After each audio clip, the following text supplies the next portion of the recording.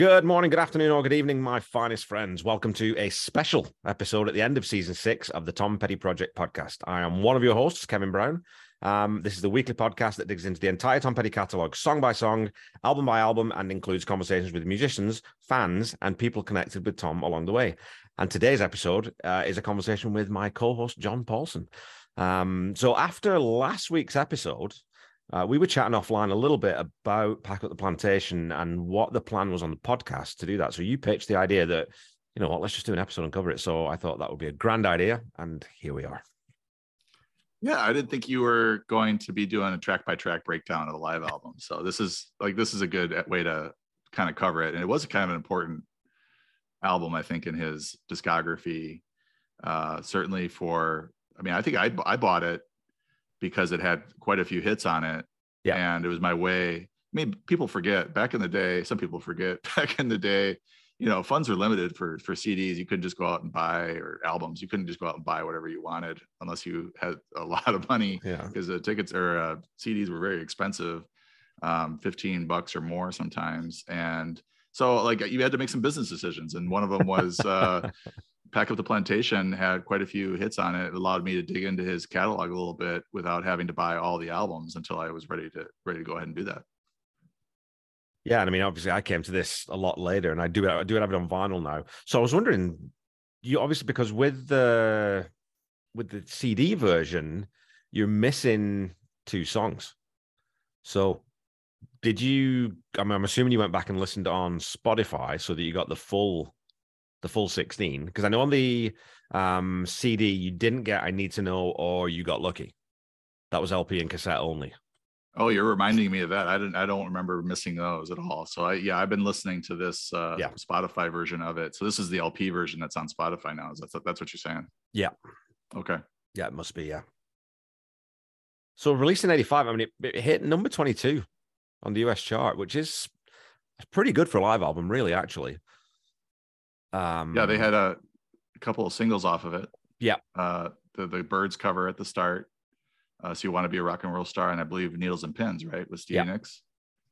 Needles and Pins again charted at 37, 17 on the rock chart, which is, again, that's pretty awesome. So You Want to Be a Rock and Roll Star charted at 9 on the rock chart, but didn't chart in the main chart, which again is, I don't know, it's quite unusual. But I think that, Needles and Pins, at least you're getting a bit of Stevie Nicks star power as well in 85.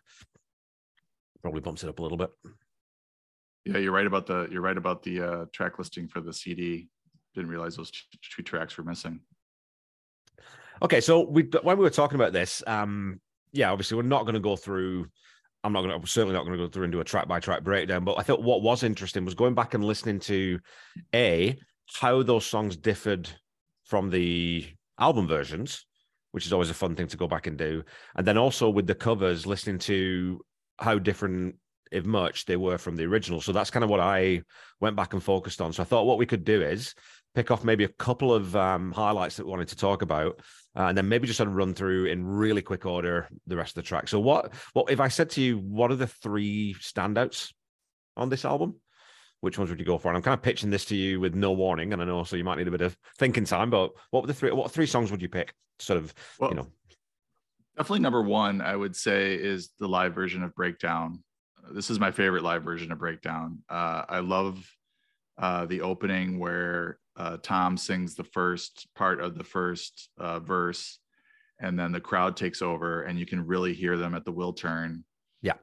Singing the words pretty clearly and going all the way into the chorus. And you can see how much fun they're having with the band playing basically the song for them while they sing. Yeah. And really, gets crescendos during the chorus, because everybody knows the chorus. Of course, some of the fans there didn't know the verses, so they weren't singing as loudly. But, you get into the breakdown and they go ahead and give it to me and all that. And then you even hear the breakdown at the portion 2. And then, they all cheer. And then Tom's like, got the quip, you're going to put me out of a job. Yeah. And they all are cheering, which don't put, let's not put Tom Petty out of a job, please. Don't cheer his unemployment. And then what I liked about what he did is he went back. A lot of artists, when the, fans will sing the first verse or 2 or get in the chorus or whatever, they'll just pick up with the next verse. Yeah. And skip that first portion. but he went back to the second verse and then got back into the chorus. You got to hear that kind of twice, which I think was nice. And that ended up, making it a pretty long song. I mean, it was 7 minutes and 43 seconds. But typically when I listen to Breakdown, I will listen to this live version if I'm in, certainly in the mood for live music. But I think this is the best one that was available that he's released. I just love that interaction with the crowd at the start. It gives me goosebumps every time I hear it. Well, it's funny because it's definitely not the longest live version of Breakdown that's kicking around, right? I mean, I think the version on Official Live Leg that's crazy long. I think that's 9. Is it? Where I'm gonna look. Oh no, it's not on Live Leg, is it? That's right. But the one they've got from the one at the Capitol. I think it was one at the Capitol. That one's around 9 minutes, and they don't have a lot of that crowd interaction. But of course, this was one of those songs where they just vamp, and Tom's doing all the stuff at the end about, Oh yeah. What does he sing at the end of that one? Yeah, he goes into a great. You've heard different versions of his spiel where he's like, I'm going to treat them. I'm an adult situation. This is there you go. That's what this adult situation. That whole part is hilarious too. Thanks for reminding me on that. That part is great. And then he gets into his and then they kind of, the song sort of concludes after that. I would say after Breakdown, the number 2 that really the standout moment for me is Insider. Yeah. Even though that wasn't recorded at the Wiltern, it's with Stevie Nicks, and hearing a live version of those two singing together is fantastic. And I'd have to think about like maybe what my third highlight. It's tough because there's a number of hits that are nice to see on here and to hear live versions with it. I think maybe Needles and Pins. That song has kind of grown on me as I've listened to this album a number of times here for this podcast, and it's got I don't know if it's a key change when they say because I saw her today towards the middle or towards the end, and it's just Tom does it. I listened to the Searchers version of it, and they're both really effective. And I think it's a song that maybe it's part of that early British invasion timeline. A really good song that I didn't know that much about prior to re-listening to it a bunch of times today or this week. Yeah, and I mean, those two songs, Insider and Needles and Pins, what I like about this is you can tell that it's not like Thin Lizzy Live and Dangerous where they've basically just re-recorded most of it in the studio. You can tell this is live off the floor because, especially on Needles and Pins, Stevie's a little bit either side of the needle. She's not like absolutely dead on every part of it, but the soul you get from that and just the way that those two sing together, it's just dynamite, absolute dynamite. Again, you can see why she wanted to join the band, right? Because she loves singing with Tom Petty. That's so clear. Yeah, and it's not a big surprise that 2 of my 3 highlights are the 2 songs that Stevie sings on, because it's so much fun to listen to them sing together live. Well, and the other part is that there's no horns on those ones, which was my own, and I've written that down. That's my only, because I think that is the sort of the gold standard version of Breakdown, the best sort of live version of Breakdown we have. So therefore, probably the best version of the song. And Stan's drums are immense. When they kick off, just listen to the drums next time you're listening to it, how big they are. They've really captured Stan and he's laying into it. But again, that sax solo, it doesn't ruin it, but it's like, you don't need that in there, dude. You got Mike Campbell. Let's let him play more. Let him solo. It's the mid 80s. The sax was huge. Like you can't resist. Well, it's the Southern accent store, so they've got the horns for the other songs, right? So I totally get it, but it's like, that's that one little, just tiny little fly in the ointment for me. Needles and Pins is fantastic. And like I said, when I was went back and listened to the original, it's a slightly, the live version that Tom does, it's a slightly, I'm going to use the word sloppy, not to be sort of disparaging about musicianship, but it's got a looseness to it. It's a bit more groove rather than sort of that real 4 on the floor, British invasion type beat. And it just suits the Heartbreakers so well, and I absolutely love it. But yeah, Insider is, if you hadn't chosen that one, I was going to end the call immediately because, again, Stevie is just on fire on that song. That's probably the best I've heard her sing live, to be honest with you. I've listened to a few Fleetwood Mac live performances and sort of a couple of her when she did the Belladonna tour. I don't think her voice ever sounded better than it did on this record. Yeah, and back to Needles and Pins, Jack Nitsky and Sonny Bono co-wrote that, and then the Searchers made it. I think it was the first one to make it a big hit. Yeah, I think that someone else did it before, did they not? Jackie DeShannon. Yeah, she did the first version of it. I think they actually probably wrote it for her then. It would be my guess. So, but you think about that too, right? So Needles and Pins, that's from 64.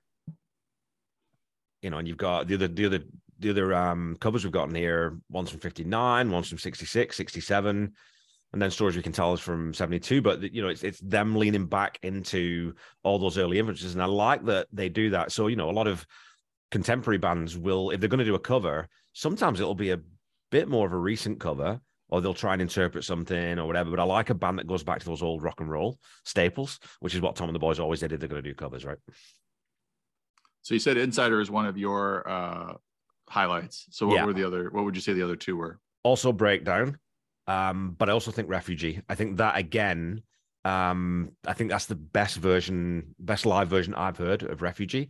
And that's where I think the horns actually on that one do a good job, because they really push that ending. It builds to that huge crescendo, and you've also got, Benmont and Mike trading licks in the middle, and then they drop everything right out. So that version of Refugee to me is just dynamically and sonically is just superb. So those would be my three. So what did you make of we talked about Needles and Pins. What did you make of the other four? There's 4 other covers on this album, live album. What did you make of them? Yeah, so You Want to Be a Rock and Roll Star. It's a song that they did actually quite a lot. So I was going to ask you, we were doing little sort of quizzes and things the other week or last week. So, okay, so how many times overall do you think Tom Petty and the Heartbreakers played So You Want to Be a Rock and Roll Star? Because it is in the top 5 covers that they did live. Quite a bit. I mean, I think they were playing it quite a bit in the mid 80s. I was just looking at that tour in 85. Yeah. And they were playing it in every show. So I don't know, 50 times? 108. Oh, 108 times. It's the 32nd most played song live for the band, which is interesting. Yeah. And I mean, there's another song on this album that's actually the 24th most played song. So, or joint 24. So yeah. So yeah, I like that song. I mean, it's the Byrds. I love the Byrds. Who doesn't love the Byrds, right?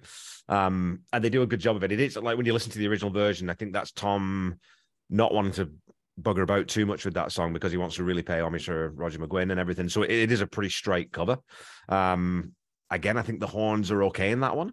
But I love the big harmony. So you've got Howie, Stan definitely in there, and probably Benmont as well, throwing those harmonies in there. So I think it's a great track. It's a very good album opener. Yeah, and Tom obviously loved the Byrds. He played this song a lot, but then he covered "Feel a Whole Lot Better" for Full Moon Fever. Mr. Tambourine Man, he did a cover of live, and then I know that's a Dylan song, but the Byrds made it famous and made it their own. And then he did 4 covers with Roger McGuinn on the Live at Fillmore set, 4 in a row. It Won't Be Wrong, You Ain't Going Nowhere, Drug Stop, Truck Driving Man, and 8 Miles High. Yeah, which I think that just shows Tom's appreciation for McGuinn and how much he liked his music and just liked him as a friend, because they got to be very friendly. Yeah. After McGuinn, I believe, heard American Girl and quipped that when did he record that? Yeah. The vocals just. But I mean, I think it's nice, and you look at that whole third disc of the Fillmore, it's all covers. Yeah. And when they brought on McGuinn, he didn't just come for 1 or 2. I mean, 2 is the typical, when you have a guest spot, but he came on and played 4 at least, and they included 4 on the CD, which I think is a nice tribute to the Byrds and to Roger McGuinn. Oh man, if you got Roger McGuinn there, you may as well use him, right? Yeah. So, and again, I mean, they love playing those songs clearly. So why wouldn't you? So I guess the next one to talk about then is "Don't Bring Me Down," which was originally by the Animals, and I think that one was released originally in '66. One of the best years in history, because England won the World Cup in 1966. So the year I always like. So what? I was listening to that, and again, it's not a song that I listen to a lot. And going back to it, it's like, yeah, of course I know it because I've listened to the Animals growing up, but it kind of reminds me, there's a key change in that one where it really reminds me of Sharp Dressed Man. There's that big step up key change, and it's still just C, F, and G, but it's when they go to G, it really reminds me of that. But there's also that bit of where Stan's playing the kick and the snare at the same time. That's kind of got that Born to Be Wild feel to it. So there's these weird little crossover elements that come in, but it's again, it's a pretty faithful cover. But when it was recorded in '78. Can you imagine how much that would have taken the roof off? Yeah, just amazing. It's a banger. And you mentioned the highlights of it. That one was at the Paradise Theater. You mentioned that was the first song that was recorded that ended up on this album in terms of the oldest song. Yeah. And the Animals. I think you're looking at a lot of this kind of 60s garage rock, British Invasion type stuff, and you can really see how Tom was influenced by it. Absolutely. More so than maybe the Allman Brothers, who he was, around in terms of the South and the biggest thing in the South. He was really influenced by these, wildly different, bands like the Byrds. I mean, it's kind of California folk rock, and then the Animals as well. I'm sure this is a great one to see live. They did a great job with it. When I was looking at the set list from that gig, 13 songs, 5 covers. So they did it. So they opened Anything That's Rock and Roll, Fooled Again, I Need to Know, Don't Bring Me Down is the 4th track, You're Gonna Get It, Breakdown, American Girl, Stranger Than the Night, Too Much Ain't Enough, and then they finish with 4 covers. So Shout, I Fought the Law, Route 66, and I'm a King Bee. So man, I mean, that's just totally balls out rock and roll. That was from 78 then, that show? Yeah. So that, they had 2 albums out at that point, right? Or they had 1 album out, plus they worked on You're Gonna Get It. Yeah. Yeah. So they didn't have a whole lot to pull from, but they maybe they were getting sick of some of their songs they had to play for their set over and over again, decided to start playing a lot of covers. They always played a lot of covers. I mean, I think that 15 or so times I saw him play, they played at least 2 covers, if not more, in every set. And these are for arena amphitheater crowds, so they weren't shying away from that, playing for their big audience. So yeah, I think the next cover is, again, in the Pettyhead fandom, Shout's just one of those that is a quintessential live cover, right? It's one that you would love to see live. What I would say, maybe though, and I'll probably get battered for this one, is I think it's one of the only ones that it doesn't work quite as well when you just listen to the recording, as opposed to if you're watching it live or watching a DVD, because it's very performative. Because it's a really simple song, and it's just a big jam song. It's a great arrangement, and it's just a band having fun. But some of that doesn't always come. It's the same reason I don't listen to a lot of funk. Funk's great when you're watching it live and you can see the band interacting. A 10-15-minute jam, I don't know, it doesn't always carry quite as well just on record. What do you think about that? How long was this track? It looks like it was 9:33. Yeah. So they really got into it. And, when I listen to it, I think it's kind of a show off song. And I don't mean that in a bad way, but they're showing how well they can play. It really speeds up and showing that they can play really fast. Yeah. And it's it's just kind of a hardcore rocker and rock soul song. So, just showing their chops, I think. And it does get the crowd involved. They take it down. They come back up. I mean, I've seen a few different bands perform it, and this is definitely one of the better cover versions. I think the Heartbreakers could actually keep up with the song pretty well. Well, again, it's another song that one of the notes I'd written down is, if you go back and listen to Stan's drumming on this, it's peak Stan Lynch.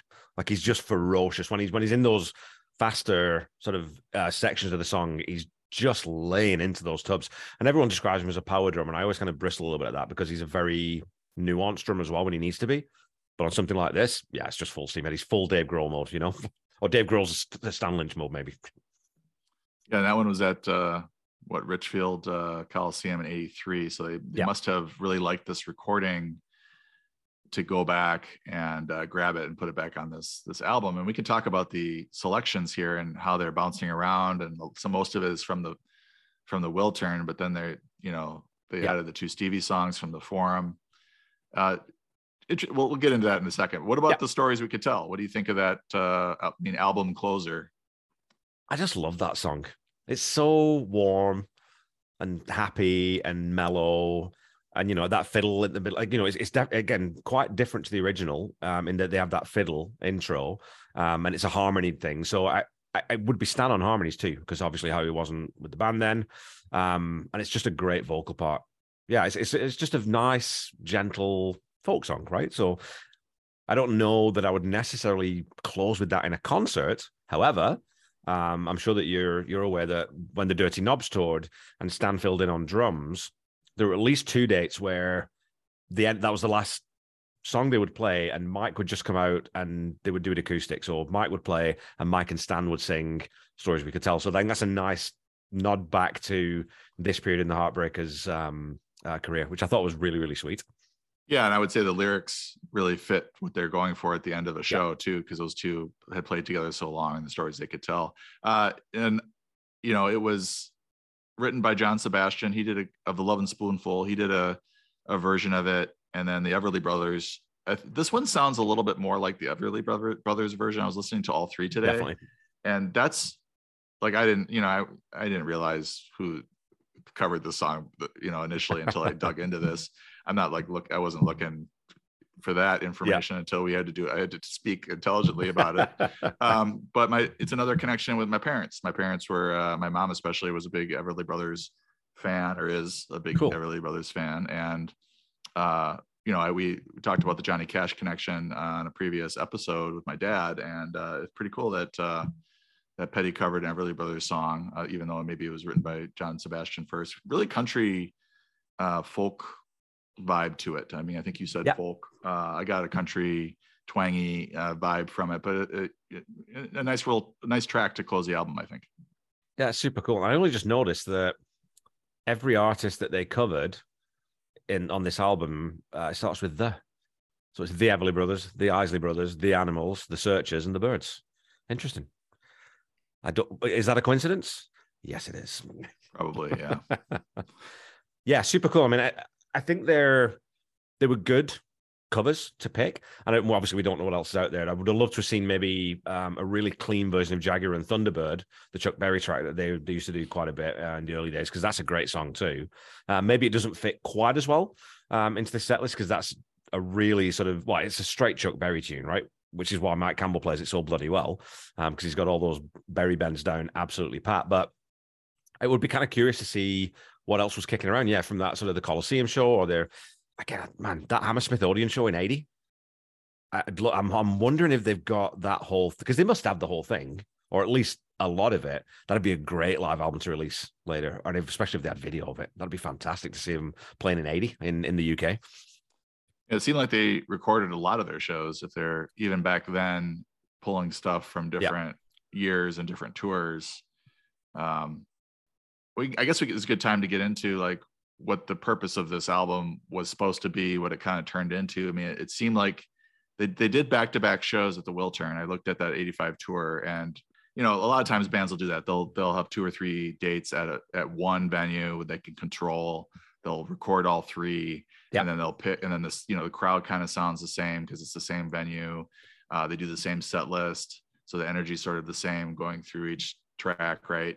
And then they'll pick the best version of those 3 from those 3 shows to come up with their live show. Yeah.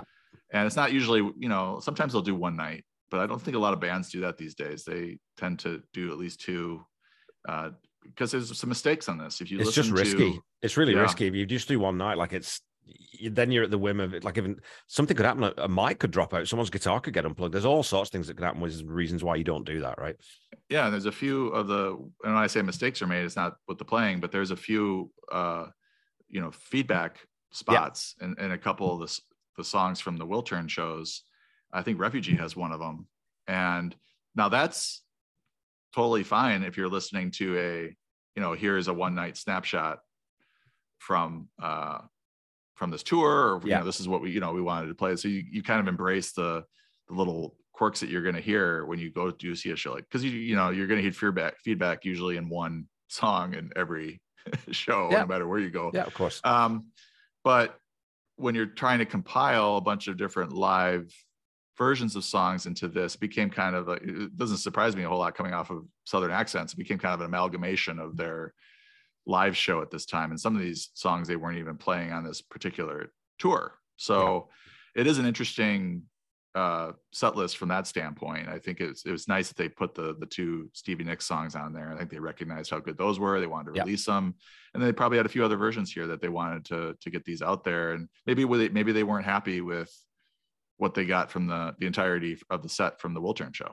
I'd basically guarantee it. Yeah, I mean, that's that thing of, because they only, because it's the 7th, right? 7th of August, because I think they played the Wilton 7th and 8th, maybe, or 6th, or 6th and 7th. 6th and 7th. Yeah. So you've not recorded both, so maybe the version of, let's say, Don't Do Me Like That, which doesn't appear on the album, but they played live that night, or Spike, or Don't Come Around Here No More. Maybe something about it just didn't quite land. And when they're going through, say, well, that's not us at our best, and let's not put that one on, right? So I think that happens with every act, right? I mean, especially because a band like this is playing 2 hours, you're not fitting all those songs onto the disc anyway.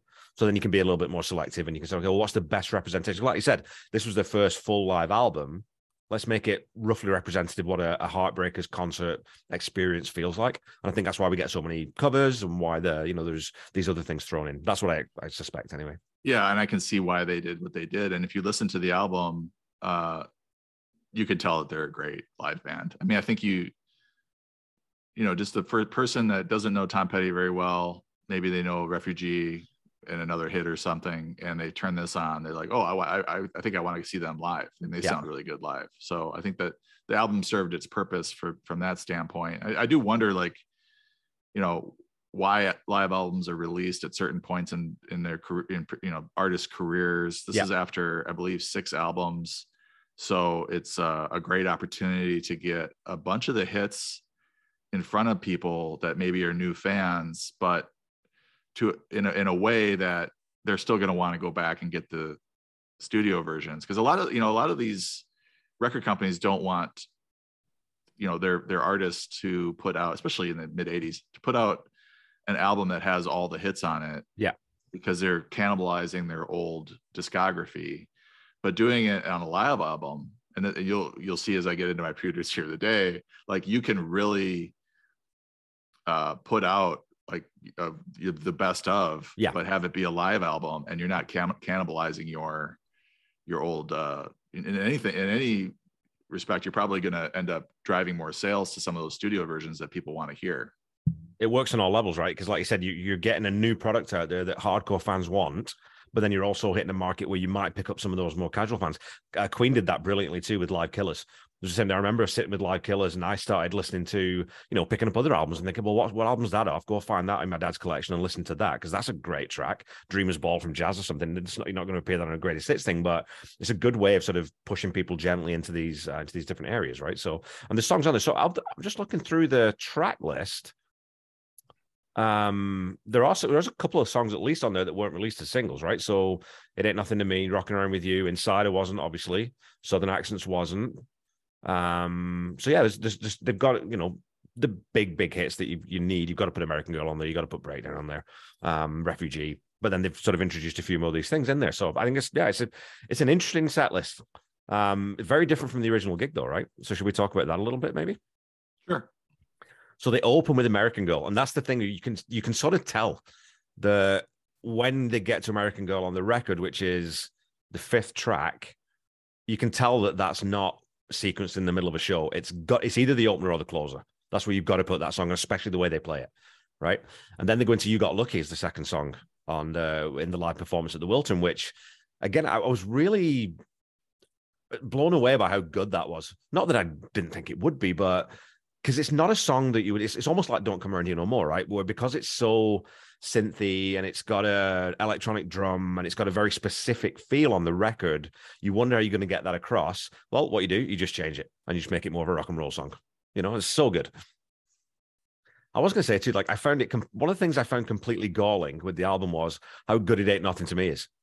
It's like, what just in terms of performance, I think it's honestly probably one of the best 2 or 3 performances musically on the whole album. It's so tight, and you've got that ridiculous dirty sound that Mike licks in on the solo. And I'm kind of curious. I'm going to try and find the DVD because I want to see what he's playing there, because that doesn't sound like a Fender. It doesn't sound like one of his. It's definitely a Ricky. It sounds like a Gibson. And I know that Mike does play Gibsons here and there, but I don't remember seeing him play one live much. So I'm going to try and dig that out and find out. So I was like, listening to this, I do want to see the live. I don't think I saw the live. I think it's on VHS, right? Yeah. It's no DVD. So it's probably going to be difficult to find. Yeah. In a normal way. Well, I did look just out of interest because I'm going to buy it, but I did look on the let's call it the distributed internet backup system to see if there was a rip of it lying around. And there's nothing. I couldn't find anything anywhere. And there are few songs on YouTube but nothing comprehensive. So yeah, I'm definitely going to be picking it up. And I'll have to dig out a VHS player, I think, or get it digitized or something. So you're gonna have to buy the VHS and a VCR. Yeah, you have to buy both. Yeah. Well, I think there's this place in town. There's all these places you do. You know, they'll convert your wedding video. You know, for those of us who got married when there was still VHS. Yes, which I did. We had to get it digitized, and I'll just take it there. I don't think I'll bother buying a player. So then the fourth track was "Don't Do Me Like That," which we didn't get a version of that here. There was a live version on the Refugee Deluxe. Yeah. Damn the Torpedoes Deluxe version. But that's one of my favorite songs. So the fact that it was excluded is a little annoying. Yeah. I really like this version of Waiting. Yeah, so good. They, if I remember correctly, it was just kind of Tom. And I don't know if it was him on the guitar, but it was just Tom on the guitar for a while. Yeah. And then they really kicked in later on into the full song, which was very effective. And it goes longer because it's clever, right? It's the waiting. So they're making you wait for it. Because usually if an artist does that, they'll do either the first verse or do a bit of an intro, an extended intro, do the first verse, and then the band comes in on the chorus. Or they'll do a verse and a chorus, and then the band comes in. But we get, I think it's verse, chorus, and it's after. It might even be after the bridge or right on the bridge where the band comes in. I can't remember exactly, but it's a really bold way to do it, right? Because that song in a full arrangement is so good. And I was going to just mention quickly the version of Southern Accents, which was we'll talk about the two that come before, but Southern Accents was the 9th song in the playlist. This is one where I think there's about 2 or 3 better versions of Southern Accents live than this, and it doesn't get anywhere near the Gainesville version. And I think part of it is that the added guitar at the beginning, it's a bit jarring. I found that it was a bit much. It was a bit busy. Where Southern Accents in its best sort of moments is that simplicity and that sort of stark beauty, where that took away a little bit from it. So I'm not too sure. Maybe it was the cocaine thing again. Who knows? Yeah, so it was the Waiting, I Need to Know, Don't Come Around Here No More, Spike, and then Southern Accents. So that's a good stretch of songs. We didn't get Don't Come Around Here No More on this as either. And I don't think there's, correct me if I'm wrong, but I don't think there's a officially released live version of Don't Come Around Here No More on Spotify for sure. I think. I don't think so. I think, but no, I don't think there is. There is a live version of it off of there's live at the Coliseum radio broadcast on Spotify. If people want to look that up, yeah, they do have a live version there, it's pretty good, but the sound on the whole recording isn't the greatest. So just be warned. Yeah, and there's a few of those kicking around that they have official releases, but they're bootlegs, right? So they're, it's probably just recorded straight off the board. They've not done a ton of mixing or mastering on them or fixing anything. So it is what it is. And, again, a certain vintage of music fan, bootlegs were the holy grail, man. Like that's what you wanted. Like I remember picking up Queen live at, I think it was what was the Rainbow 74 gig? And I found that on an old tape cassette on the back of a shelf in some record store, and that was my first exposure to bootleg. So getting that feel, I think it's fine, but I didn't include any of those in my playlist just because sonically they don't tend to mesh quite as well. Yeah, and it's interesting that it's even on. There's like 5 of them on. You just do Tom Petty live, and you scroll down, you'll start to find them. But it's interesting that they're on Spotify as bootlegs or however they were released. Yeah. What the rules are regarding that, but it's nice to have them just to get a snapshot of the band at different times. So yeah, he said, "Don't Come Around Here No More," Spike, Southern Accents, and Rebels. So they in the set list they put all 4 Southern Accent songs in sequence or sort of in order. So I think that's an interesting way to do that. And the version of Spike is on the original is quite long. So I guess about a 7 minutes or so. So. That's a lot of time to spend on that song. Well, because, and again, though, it's that thing of that song over the years, it developed and it got longer because Tom the way he would introduce it would get longer and longer and longer, and he'd tell the story for longer, right, to build it up. So again, it goes back to a little bit what we were talking about with Shout, where that performative element of it doesn't always come across if you're not in the room. It's like comedy, right? Comedy doesn't always work if you listen to it afterwards because you need to sort of be in the room to get the energy and you need the context of what's happened before and all those things. So I think that's, maybe another reason why they didn't include it. So after Rebels, they went with Breakdown and Refugee to close the main set. And then they did 3 covers in the encore, a 4-song encore, A Little Bit of Soul by the Little Darlings. So You Want to Be a Rock and Roll Star by the Byrds, obviously.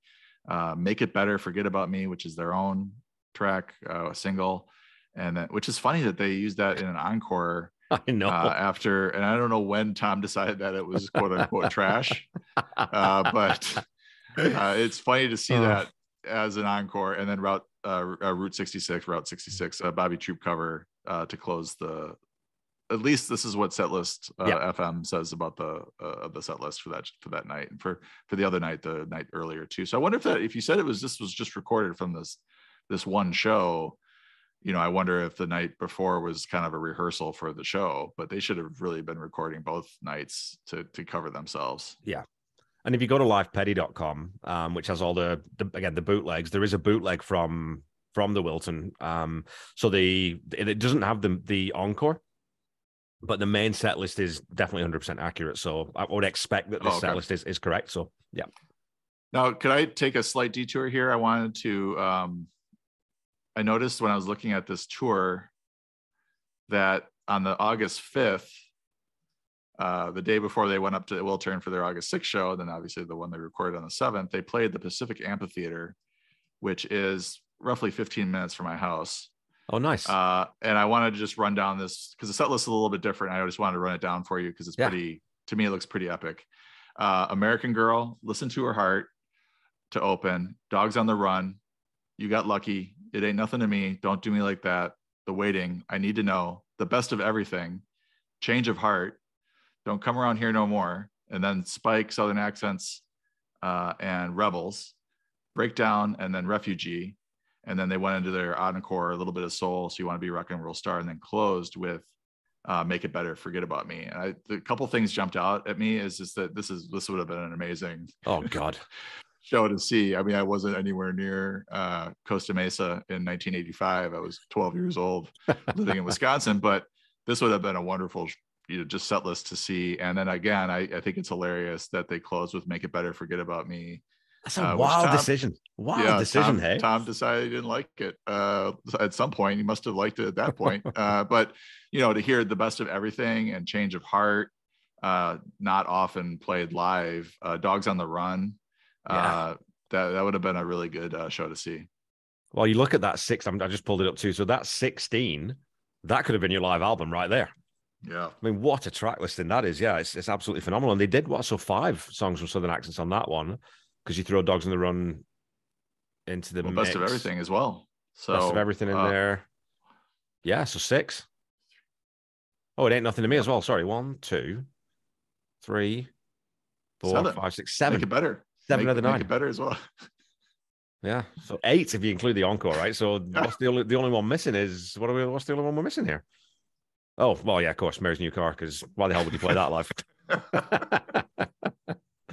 I wonder if only if Mary was there would you play that live. I wonder if, because sometimes a song gets dropped from a set list because it's just not landing and people are not digging it or whatever. So maybe Make It Better. That was like, oh man, we're closing with this and everyone's left before we got to the end of the chorus.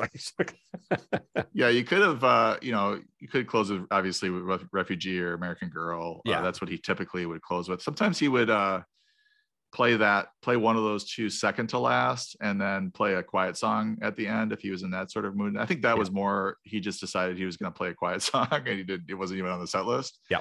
But very typically he would close, or they would close his main set with Refugee and then close the show with American Girl. That seemed to be like the highs that he wanted to leave each set with.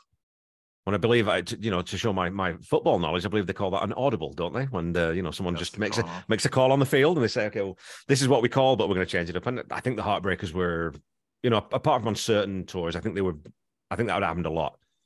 I'm guessing that happened a lot because Tom, if you feel in the energy of the crowd, well, let's keep playing, let's do a couple more.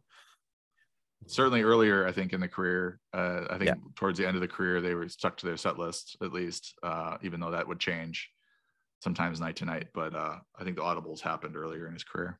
When you also get, you're locked in with a bigger production. When you're doing the 40th anniversary tour, you're doing especially something like when you've got this big set with the Southern Accents tour, you've got lighting cues and you've got a lot of other stuff that's going on to manage that performance other than just the guys on stage. You got to be a little bit respectful of, the people working behind the scenes to make sure everything's working. So, but anyways, yeah, I mean, that's what I meant on those big arena and the big amphitheater tours. Yeah. Like my son got a set list from a copy of the set list from the 40th anniversary, and it was, they played exactly what they said they were going to play.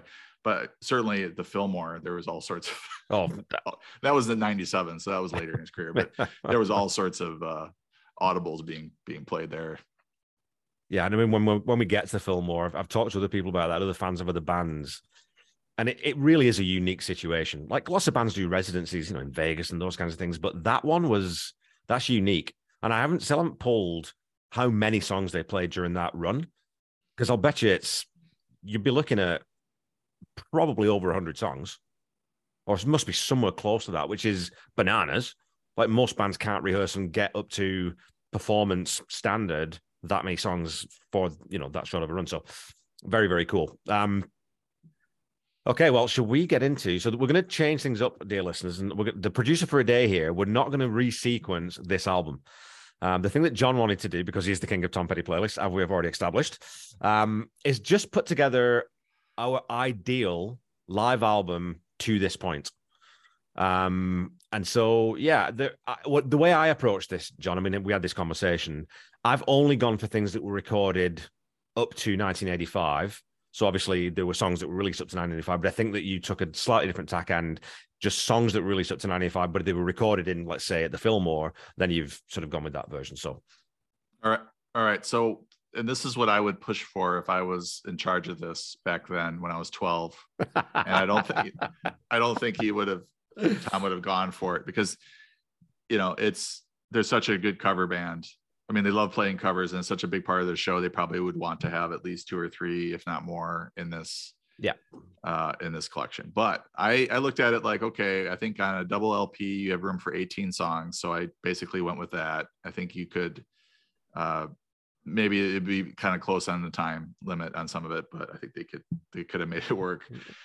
So I think what I would have done and what I would have pushed for is, you have six albums. Let's do we won't necessarily call it a best of. I think artists kind of bristle at the idea of a greatest hits in the middle of their career, because they feel like it's something that artists do after their careers are basically over. But I think some bands have gone through at times and have done an effective job of doing like a best of so far, just recognizing that you're only 7 years into your career, you're not anywhere near the end. Yeah. But this could have been a really good opportunity to release an epic collection of his best, or their best music, and in a way that would bring in younger fans and really develop a whole new generation of fans, much like the Greatest Hits album did later on in his career. Like that really brought in a lot of college fans, college age fans at that point in his career. So I would have pushed for the 13 biggest hits, and that would be American Girl, Breakdown, I Need to Know, Listen to Her Heart, Don't Do Me Like That, Refugee, Here Comes My Girl. I'm going to include Even the Losers, even though it wasn't released as a single. It was getting lots of radio airplay, and it was considered a greatest hit for the Greatest Hits compilation. The Waiting, A Woman in Love, It's Not Me, You Got Lucky, Don't Come Around Here No More, and Rebels. So that's 13 of the 18 spots right there with the big singles. And I did exclude a few of the minor singles that maybe I'm not as fond of, including Make It Better, Forget About Me. I think Change of Heart you could make a case for. Right. But then I thought, okay, showcase those mid-tempo ballads that we have talked about over the course of several podcasts. Include a live version of The Wild One, Forever. Include a live version of Surrender, which they weren't really able to get down for the studio, but they did record it, I believe, in '85, and that shows up on the live anthology.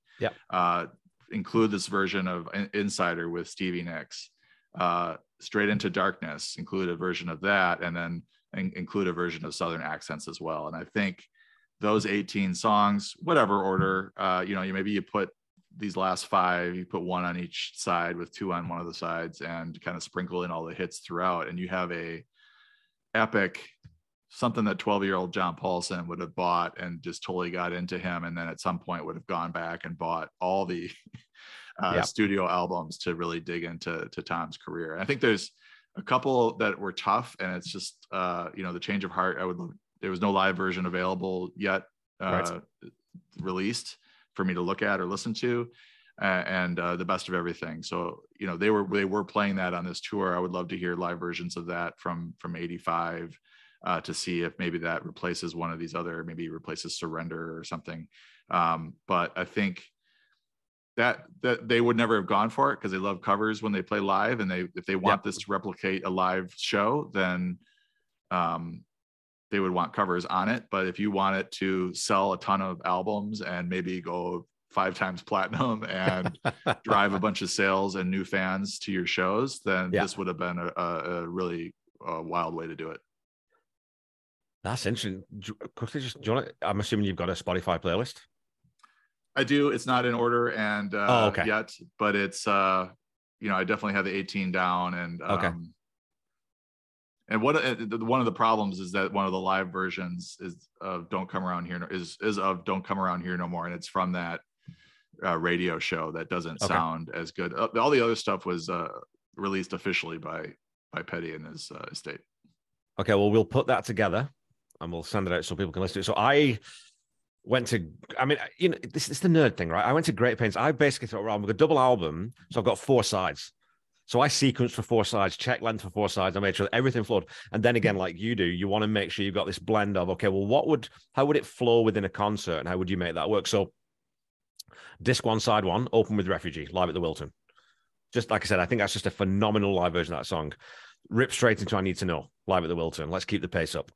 Even the Losers, live off the anthology. Because again, it's such a great version of that song. And then finish side 1 with Breakdown, live at the Wilton. So they'd like open up really, really strong.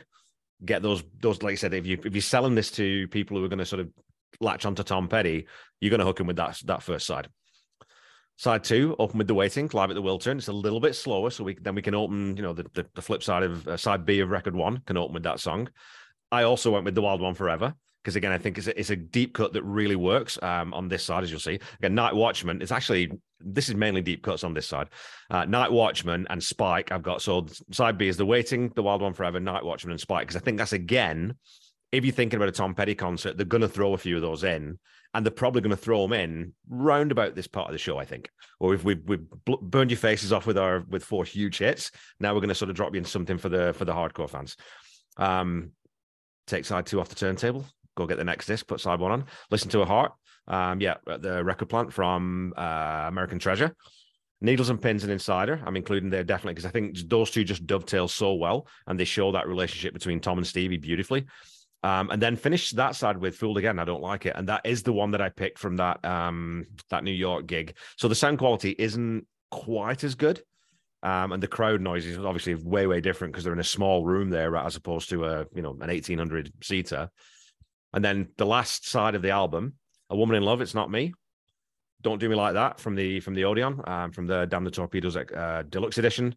Straight Into Darkness, I think, is my second last, and then American Girl live. So I think that the encore there, we're thinking about, because I've only gone 16, because I was paying attention, very close attention to the time constraints. I think you could almost sort of treat that as, there's going to be other songs in this set, but Don't Do Me Like That, Straight Into Darkness, American Girl, that's my encore.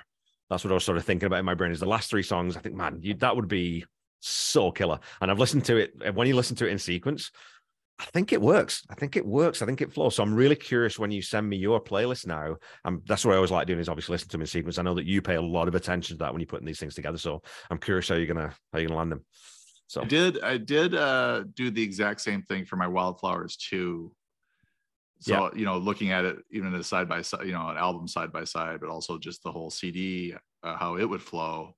So I didn't have time to do that with this. Yeah. But I wanted to look at it like a career retrospective to this point, and then figure out the track order after that. But that sounds like a really good. I do want to listen to your sequence now. Yeah. After you sold it. You sold it pretty well there, Kevin.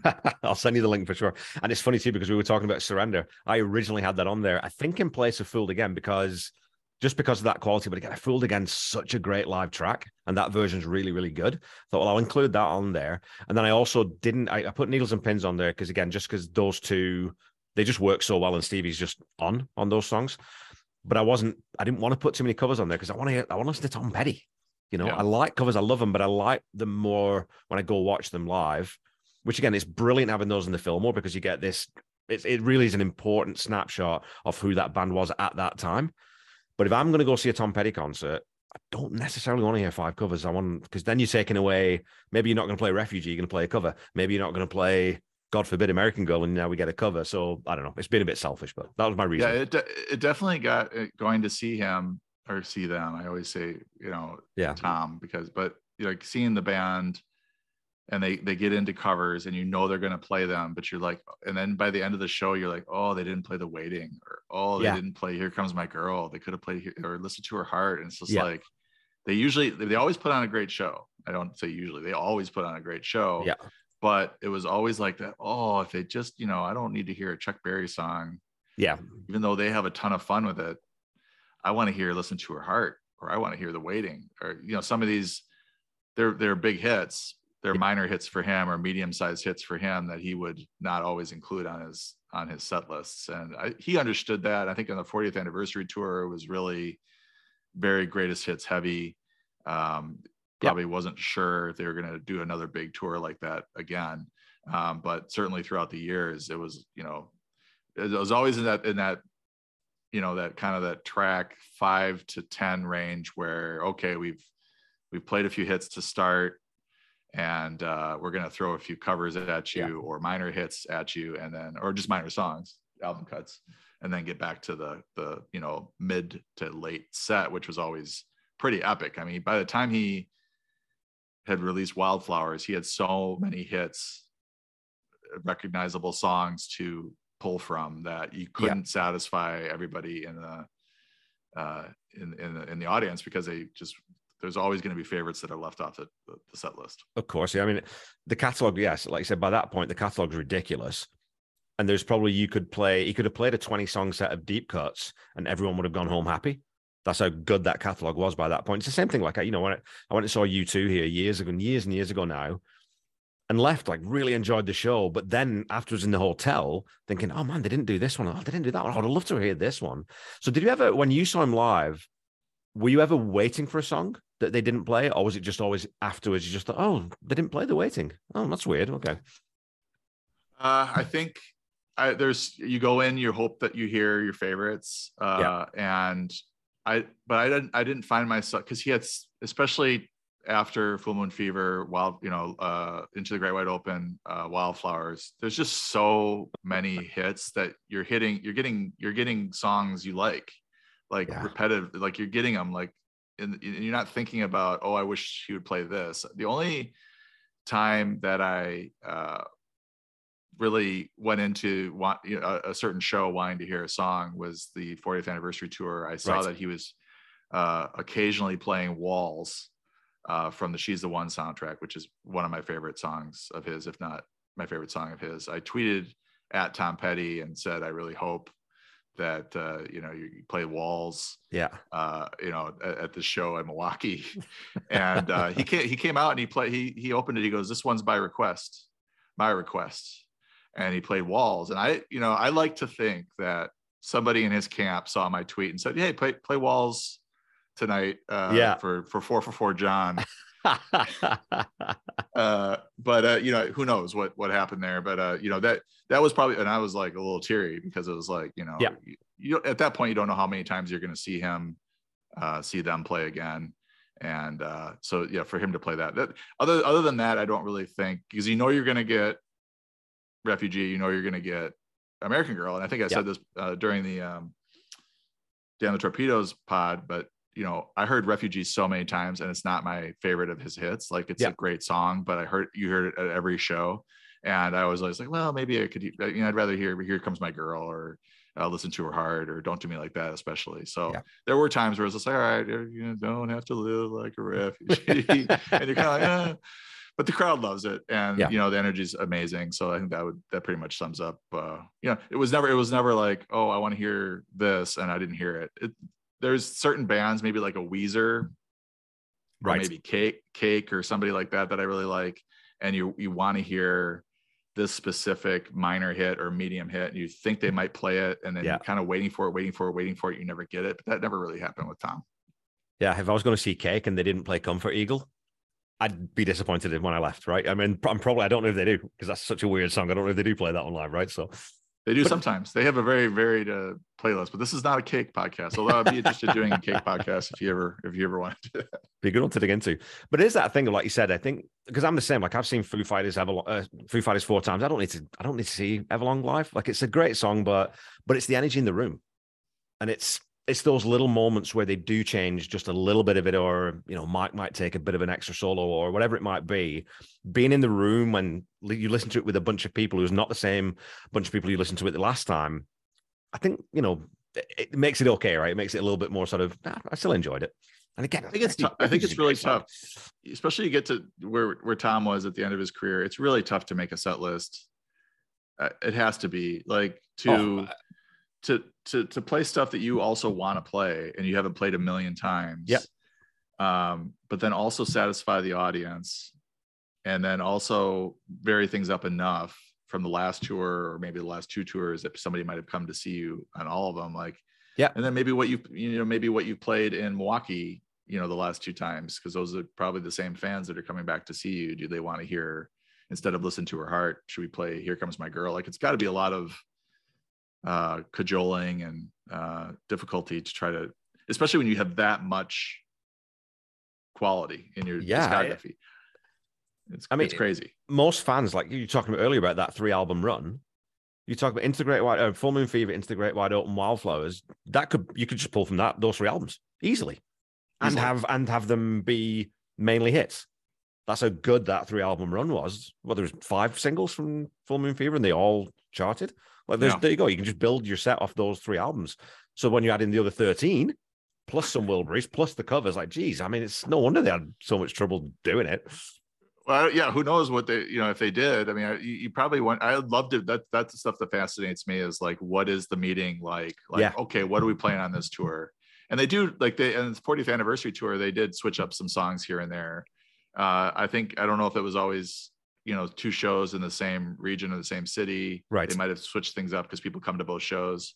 Or maybe they just get sick of playing the exact same set list as well. That might get a little tiresome. Yeah. I mean, a band like the Heartbreakers, you know, they're a live band. They don't want to go and play. Yeah. I mean, they're not, you know, Iron Maiden, when they tour now, it's the greatest hits. It's the same set pretty much all the way through. But again, that's a production thing too. But no, I mean, of course you want to go out there and play for you've got to have fun, because if you're not having fun, that's going to come across the audience. I'm sure we've both seen live bands where you think, I don't buy a second of this. They're not enjoying themselves at all up there, right? You know, it's so I suspect that, and it would be interesting to ask.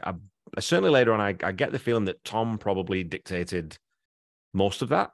But I'm sure there would have been sort of conversations about, okay, we've got these, you know, if we're doing 18 songs on, was it 18 or something on the 40th anniversary? We're going to keep 15 locked in for sure. These ones we're definitely going to do, because then we can do a really good job and give people what they've come to see. Those other 3 spots, maybe then it's like, well, Ben, what should we play? Or Mike, is there something that we haven't played in a while, or whatever it might be? I think that's what I imagine that process would probably look like. I can't see it being too democratic, because Tom was the band leader, right? I mean, that was a clear delineation between sort of running the band. That was Tom. He did that. Yeah, they played 18. In the final show, Rockin' Around With You, Mary Jane's Last Dance, You Don't Know How It Feels, Forgotten Man, I Won't Back Down, Free Fallin', Breakdown, Don't Come Around Here No More, It's Good to Be King, Crawling Back to You, Wildflowers, Learning to Fly, You're So Bad, I Should Have Known It, Refugee, Running Down a Dream to close the main set, which is Running Down a Dream. We haven't talked about that album yet, but that was always a closer too. And then You Wreck Me and American Girl to close the show in his career. That is it's a staggering set of songs.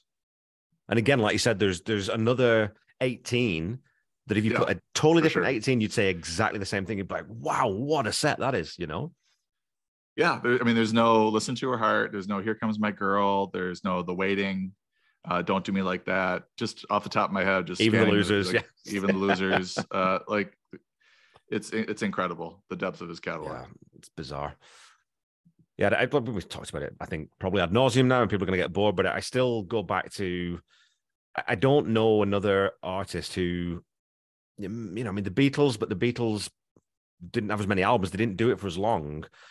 That had that sustained level of just quality all the way through with no real, I mean, Southern Accents Light Me Up About Enough, again, that was a little bit of a wobble in terms of that, but that was more to do with trying to shake things up and trying to do something different than it was actually a drop in Tom's ability to write songs. There's a lot of other influences came to bear there, but barring those two albums, and even on those albums, some great songs, but barring those two albums, the consistency of those albums, it's just, I don't know another artist who's ever had that. Well, I think, you mentioned the wobbles, the drugs might have had something to do with it. I think Tom did that as well. It's like they just weren't in the right headspace. And anytime you're ingesting large amounts of drugs, then it's usually not going to work out great for your creativity. I mean, I guess it worked for the Beatles, their LSD experiences, but I don't know. I think it depends I think that depends on the drugs too, right? Yeah, that messed with his creative process, I think, and that's why we got some wobbles. Maybe some decisions were made that he wouldn't 100%. have made if he would, a little more clear-headed. Yeah, I mean, so this is the end of season 6 now, and into season 7, I'm going to be talking about Let Me Up, I've Had Enough. And again, there's a decision there not to bring in an outside producer that I'm going to end up talking about that a lot on that album, I know, because it's almost always a bad decision. Almost always. Not many people can produce their own record really, really well because you don't have anyone curbing your excesses. You don't have anyone saying, actually, you could do that better. So there's, like you said, those decisions are whatever they are. But again, what's the next album that comes out of that? Well, it's Full Moon Fever. So it was, I think the dip and sort of the push back into, well, I need to try something totally different now. I'll go work with Jeff Lynne. And then on from there, then it's just gravy all the way out, right? So we are getting so close to the stretch that I'm really excited to talk about with Full Moon Fever, Into the Great Wide Open, the greatest hits album, Wildflower, She's the One, Echo. This is a wonderful run of albums for him. In every way. Songwriting's great. The musicianship's great. The production on those albums is superb. Yeah, I can't. The first one, because I remember when I started the podcast, I really want to get to Hard Promises because I love that album. And now it's like, yeah, but look forward and look what I've got. Like when I get to Wildflowers, geez, that might take me a year because I've got so much to talk about on that album. So might be a double episode. Okay, so that's Pack Up the Plantation. I mean, it's been a lot of fun to talk about. And it was good fun going back and listening to it because it's not an album I listen to a ton. I think like you, I've got my sort of live playlist that I listen to a little bit more because, there's certain songs on Pack Up the Plantation that I could take or leave more or less, and some stuff that isn't on there that I like listening to. But going back and listening to it again and thinking about it in the context of it's 85 and they've done Southern accents and there's all this stuff going on, and so they bring the horns in and then you get these weird outcuts. So it was a lot of fun to go back and listen to it. And I don't think it, as a flow, as a live album, I don't think it is. I think maybe I would dare say maybe a little bit better, but I think it's that great snapshot of where the Heartbreakers were and who they were at that time. Yeah, and they did a pretty good job, even though they ended up splicing together 5 shows, I think, total. It sounded like it could be from the same show. So they did at least look at that. And, I think it made sense to bring in the Stevie tracks because those are so good. 2 of my 3 highlights for her on Needles and Pins and Insider. And it served the purpose. I think it's just I don't know if they call it the obligatory live album. But this does feel like they felt like it was time. Yeah. I would have pitched something else, as I mentioned, but it does show how great they were as a live band, and the covers, certainly they put their own flair on most of them. And just a really, really, really strong live band. I think this album proves that. Okay. Well, you know what, folks, I think that's probably enough for this week. I hope you've enjoyed this. Again, I wasn't too sure what I was going to do with Pack Up the Plantation. So I was very happy when John suggested that we just get online and hash it out. And luckily it worked out that we both had time this week. So it'll be going out at the end of season 6 and then we'll start with season 7. So don't forget to go follow me on Facebook and Instagram at The Tom Petty Project and on Twitter at Tom Petty Project. And also go check out the Deep Dive Podcast Network at Deep Dive Podnet because there's a ton of stuff on there that you might like. John, where can our listeners find you?